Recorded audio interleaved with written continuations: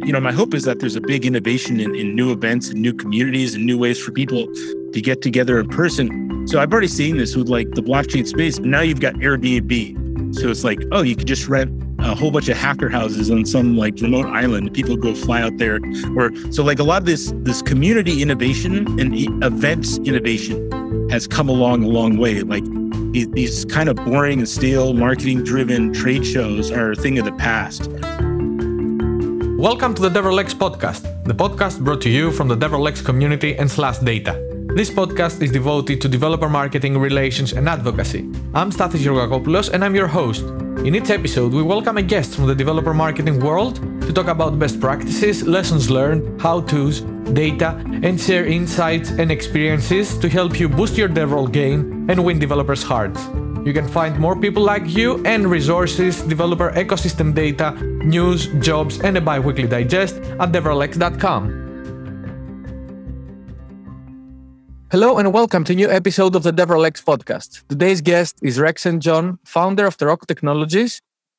And Rex is also a co-author of our developer marketing and relations book and wrote a chapter called How Can I Connect with Developers If I Can't Meet Them, which I strongly encourage you to read. And you can find the book, as always, on devrelx.com/book. But today, we'll be focusing on the future. And the future looks like it's Web3.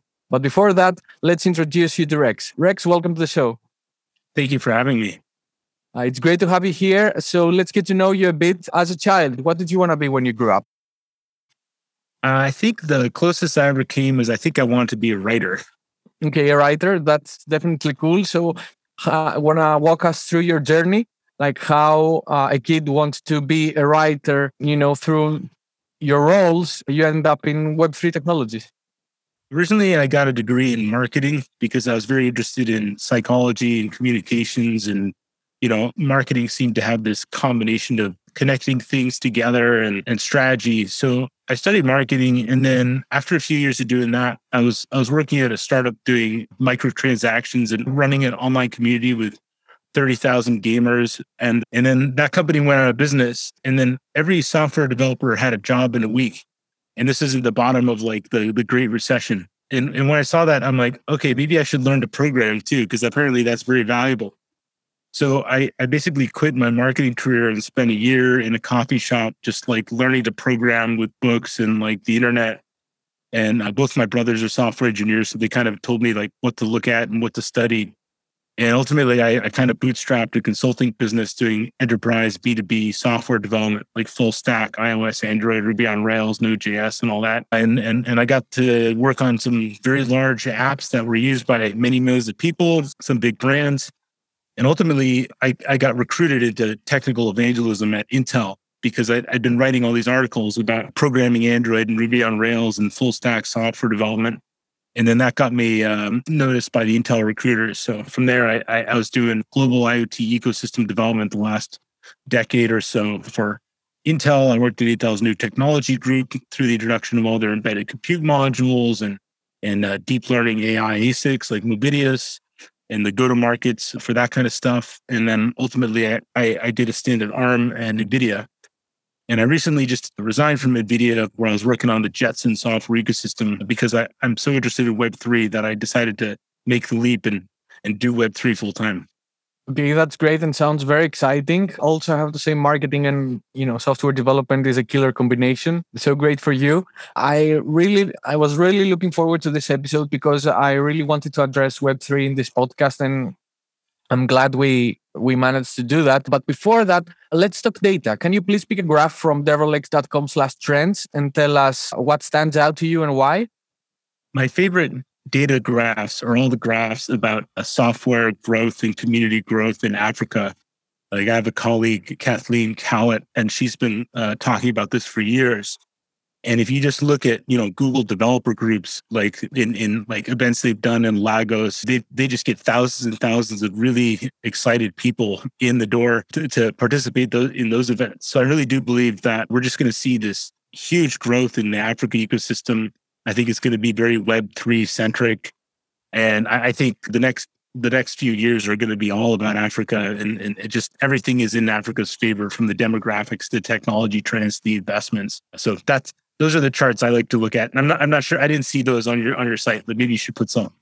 Okay, I'm not 100% sure that they're there, but what we do is that we have the Slash Data dashboards, which are interactive, and then you can use filters. One of them is, and it's free to access for everyone. You don't need a subscription for that. It's the global developer population one. So you can have the filters there and see how many developers there are in specific regions.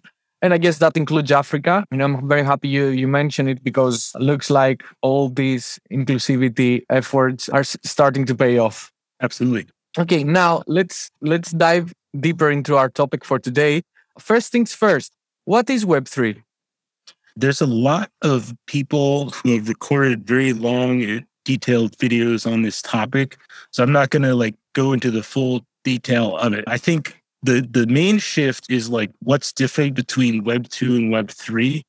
And the core thing is, obviously there's a blockchain involved, but the big shift is around the ownership and the transparency and visibility of the data and the assets. So we're going from a world where you're kind of brokering your identity through these third parties like Twitter, Facebook, and Google, and so on.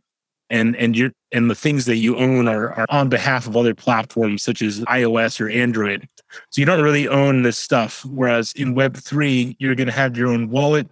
And if you buy something, you could buy an NFT of a house, or you could buy some NFT that mirrors some real world asset.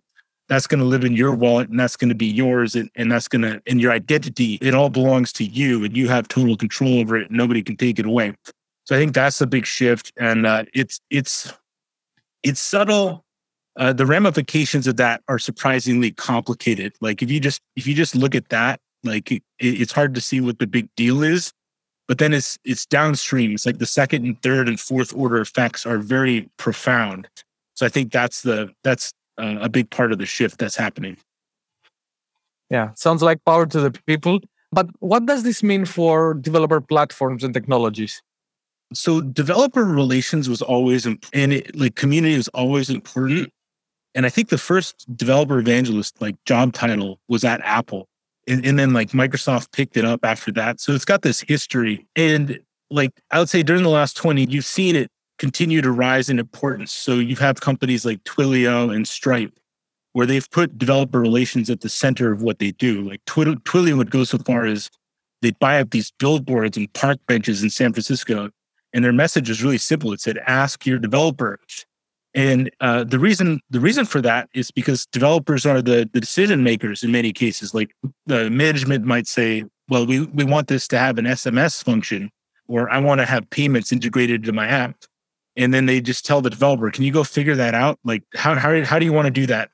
So the developer would go and look at a bunch of solutions and then come back and be like, well, I'm going to use Twilio. And management would be like, well, here's a credit card. Go have fun. So that means the developer is very powerful as an influencer and a decision maker within all these companies, all these platform companies. And those companies that adopted this developer experience-based approach, this developer-centric approach, have done very well. Stripe has done very well. Twilio has done very well. So that was the last, I guess you could call that the Web 2 iteration of payments. And communications already learned this developer-centric approach.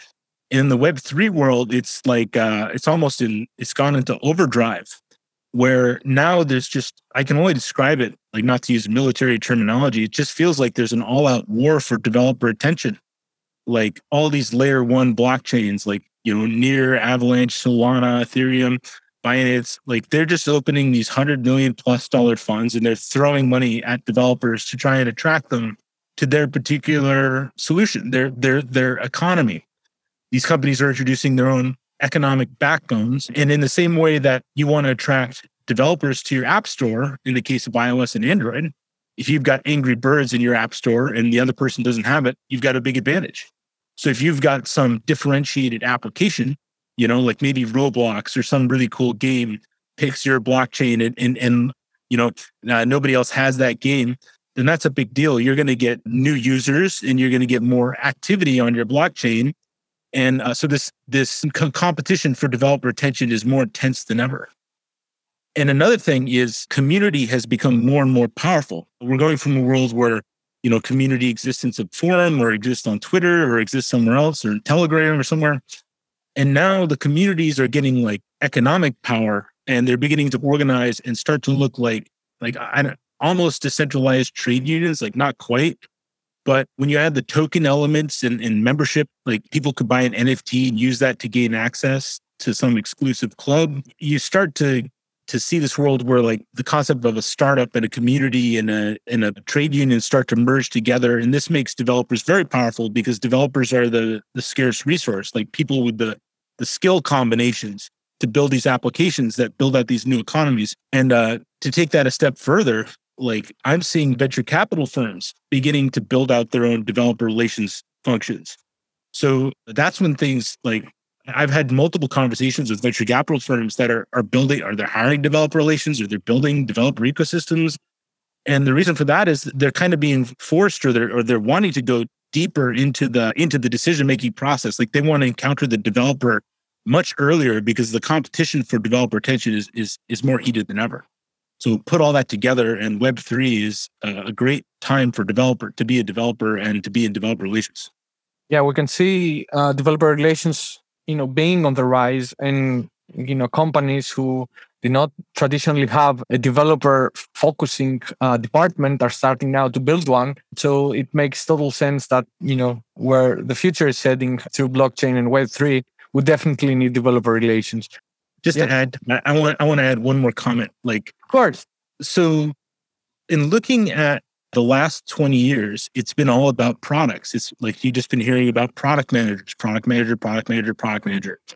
And like, I think like Google catalyzed this with their associate product manager training program. It's like, if you went through that, it was set up by Marissa Mayer before she left to go run Yahoo. If you went through that program, like every venture capitalist wanted to line up to give you money. My theory is that the product era should be coming to, I think the product era is, I don't know if it's ending or it maybe it's got like a bookmark to it. I think we should be entering a developer relations era. Like if developers are that important, then the role of the product manager will be important.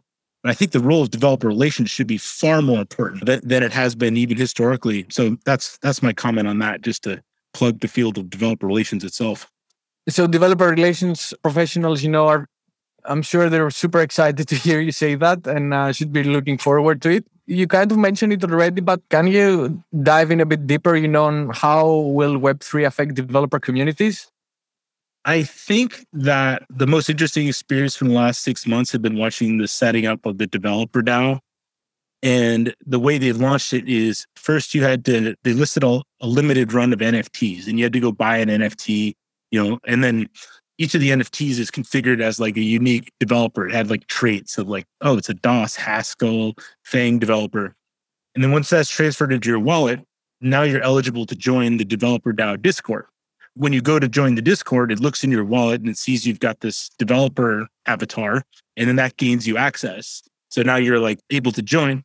And then joining these town hall calls, like listening to how they organize and set this up, it's just like its own little town where everybody, like breaks into different groups, like based on their competency. There's a lot of discussion about how you measure who does what and how you break down like the budget and funding. And then there's people doing sales and marketing organizations. And it's just this whole hive of global developers that are like running itself. And that seems to be fundamentally different than developer communities of the past. Like when you add in, they're going to be launching this code token. So when you add in these economic elements, it suddenly starts to be this almost trade union like distributed entity, which is really fascinating to watch.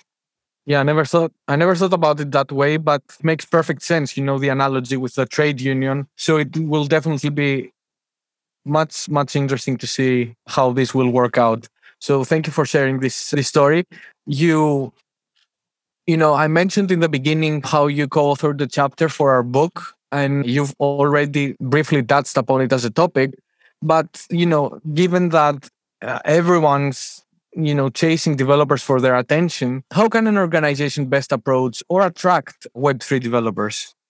People are tired of being inside for the last 2 years with COVID. So, and a lot of the old events and communities just kind of like faded away. And like everybody that was sitting inside, like you couldn't travel. So a lot of like your network and relationships just sort of fizzled. because it's like, well, I'm not interacting with these people every Maker Faire, or like I'm not seeing these people in the meetups anymore. So I think people are hungry to completely rebuild and hit the reset button on their personal relationships. I think people are really desperate. I don't know, desperate, like they're really hungry for new experiences. And meanwhile, there's been all these technical innovations on the Web3 side. And so people have a lot to learn. They have to refresh their skills. They've lost touch with a lot of their relationships. And they also like are want to get out again. And so I think there's going to be, my hope is that there's a big innovation in new events and new communities and new ways for people to get together in person. So I've already seen this with like the blockchain space, but now you've got Airbnb. So it's like, oh, you could just rent a whole bunch of hacker houses on some like remote island and people go fly out there. Or so like a lot of this community innovation and events innovation has come along a long way. Like these kind of boring and stale marketing driven trade shows are a thing of the past. And instead they're being replaced by these hybrid experience based events. So I think people should, in my opinion, the word experience based marketing and experience based events needs to get talked about more. People want experiences. So when you go on Airbnb, they even have a button. It's like, go have an experience. Like not only are you going to travel somewhere, but you're going to like, oh, you're going to go on a boat ride and the chef's going to hand make you something. And then there's like some dance or something. So I think if I was going to, and I am, I can't disclose too much about what I'm going to be doing next, because I'll talk about it later in future podcasts. But I think if you're going to do events, like you should be focusing on that in-person experience and how to innovate about how people can experience your developer event. So that'll be my primary focus, I think. Yeah, well, over the past 2 years, I think we had to reinvent how we approach, developers online, but nothing beats face-to-face, right? Yeah. Especially if you're sharing a unique experience, as you say. I think I have somewhat, I don't know, unique view. I think we've automated too many things and it's hit rock bottom. So like, all right, you're in some company and all you see is people on Zoom and that's the only way to interact with them. And then all the finance departments are like, well, we cut all the travel and the productivity didn't fall. So that's fine. So no more travel. And I think the side effect of trying to remove all these human elements and automate things too much is like creative people and like the culture of these companies is going to suffer. And I think a big part of this great resignation is the fact that corporate culture has kind of like become so stale and robotic and automated that people are just dying to get out of it and they want to resign and go work for startups and have experiences. And the startups that I know that are run by really talented people that are doing really well, they make a big emphasis on offsites. They really take it seriously that you have these regular creative offsites where people get together. It's not team building. It's not artificial. It's like genuinely about the culture. So I think the entire industry, like if you want to do remote work, you better learn how to do offsites, or people are just not going to feel attached to your company. They won't build the relationships, and they'll go find a startup or something that lets them have those interesting experiences. Yes, and the numbers agree with you. If you take the resignations and job swaps that are currently happening, the numbers are skyrocketing. So yeah, it would make perfect sense. Which would you say are the key emerging trends in Web3 developers? I think the complexity of the tech stack was far higher than I'd realized, because I looked at it over the last 6 months. And then I watched some really great videos from these guys called Morales, and like the CEO of that company is great. Like he really breaks it down. And I didn't realize like until I watched some of his videos, like just how fragmented the experience was. And their goal is to try and like fix it and put all the pieces together. So if I think some of the best videos I've seen have just been the CEO of Morales, like talking about why he started the company and all the pieces. And I think the developer relations has come a long ways. Like you've got Nader Durbet from The Graph, like he put together these talks on like the new Web3 stack. So you can see how all the new pieces fit together. And then I think they've done some really great content that show like end to end the full stack experience. So I think those materials have come along. So in terms of, I think the user experience is right now, it's not great. Like it's just explaining to somebody new like how to get into the crypto ecosystem and put their money in and negotiate all the coins and all these terms like proof of stake, proof of work, stake, earn, and all the pitfalls and downfalls, like ways to lose your money and like not get it back. I think that user experience is just highly, highly early. Like it appeals to very, people who have time to be in these communities 24/7, but like the vast, broad audience there's a big divide in like capability about who's going to be able to pick this stuff up and use it. Other trends, I mean, I think we spent all last year kind of like talking about how Bitcoin like uses up too much energy and produces all this carbon. So I think that sort of damaged the reputation of cryptocurrencies in general.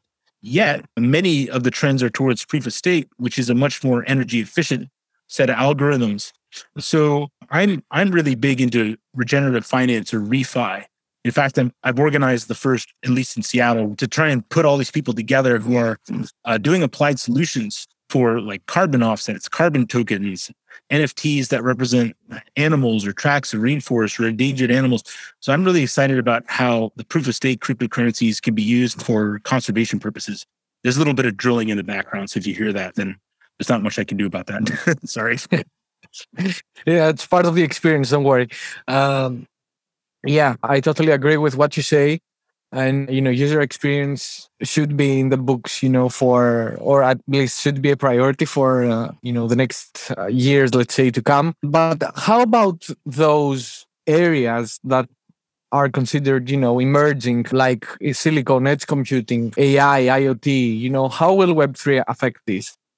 So I think the first innovation is the blockchain. And I think the blockchain came along and there was way too much hype about it. And I think it damaged the level of hype didn't meet the reality. And like, I think blockchain as a category had its reputation damaged because a lot of people made claims about what the blockchain would and wouldn't do. And then after like 10 years of hearing about it, you're like, well, like I was told all this like magical stuff would happen. And don't get me wrong, it's an extremely important innovation.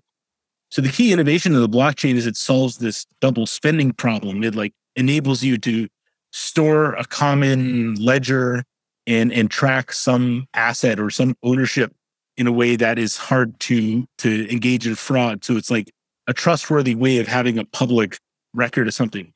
So when you take that innovation forward into some of these new markets like edge computing, IoT, AI, carbon offsets, you start to realize that, hey, there's actually some real value here. Like carbon offsets, for example. I'm not the expert here, but there's a lot of different standards for carbon offsets, and there's a lot of room for double spending and fraud and incorrect tracking of these carbon offsets.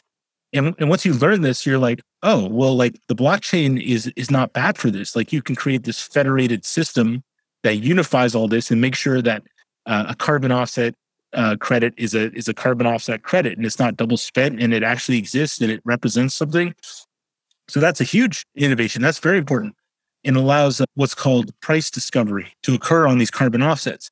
So when you have a fragmented, untrustworthy market where where buyers and sellers can't agree on what the price is because they have uncertainties about how real the thing they're trading is, it can't be traded and it can't be valued properly. And I think when Klima and Toucan Protocol and some of these other guys came along and started looking at the carbon offset market, it's helped price discovery to occur.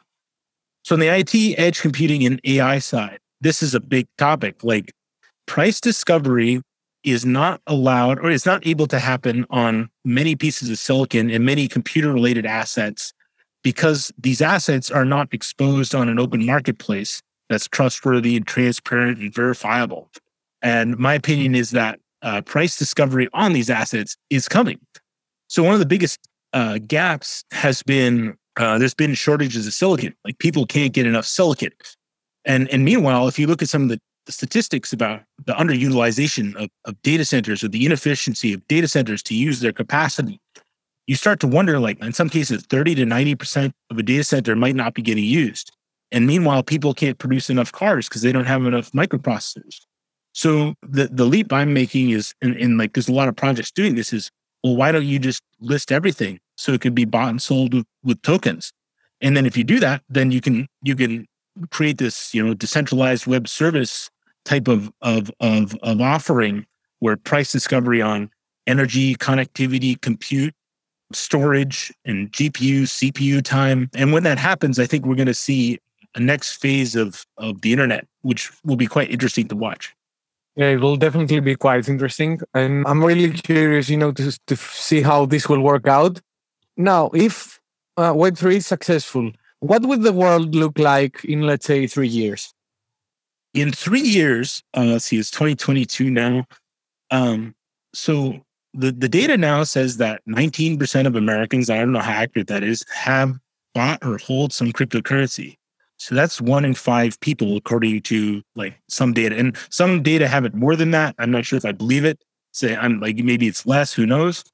But you're starting to see presidential candidates like actively playing around with this, like Melania Trump releasing an NFT.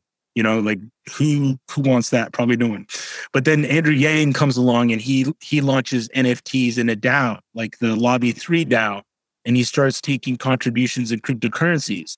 So Andrew is like an early innovator. He comes into a space and he introduces some topic like universal basic income, and he's got a really good sense for like what the future is going to be, and he likes to be an early thought leader. So you're seeing crypto packs beginning to form. You're seeing billions of dollars heading this way. And then you see weird stuff like Tucker Carlson has Michael Saylor on for like an hour interview. And you look at that and you're like, really? Like Michael Saylor on national television for an hour? Like, why? And the answer is that probably there's a lot of money changing hands right now. And there's political, it's like, I don't think that's a free thing. I think somebody probably got some Bitcoin. So I think in 3 years, cryptocurrency is going to continue to rise and become an extremely political issue.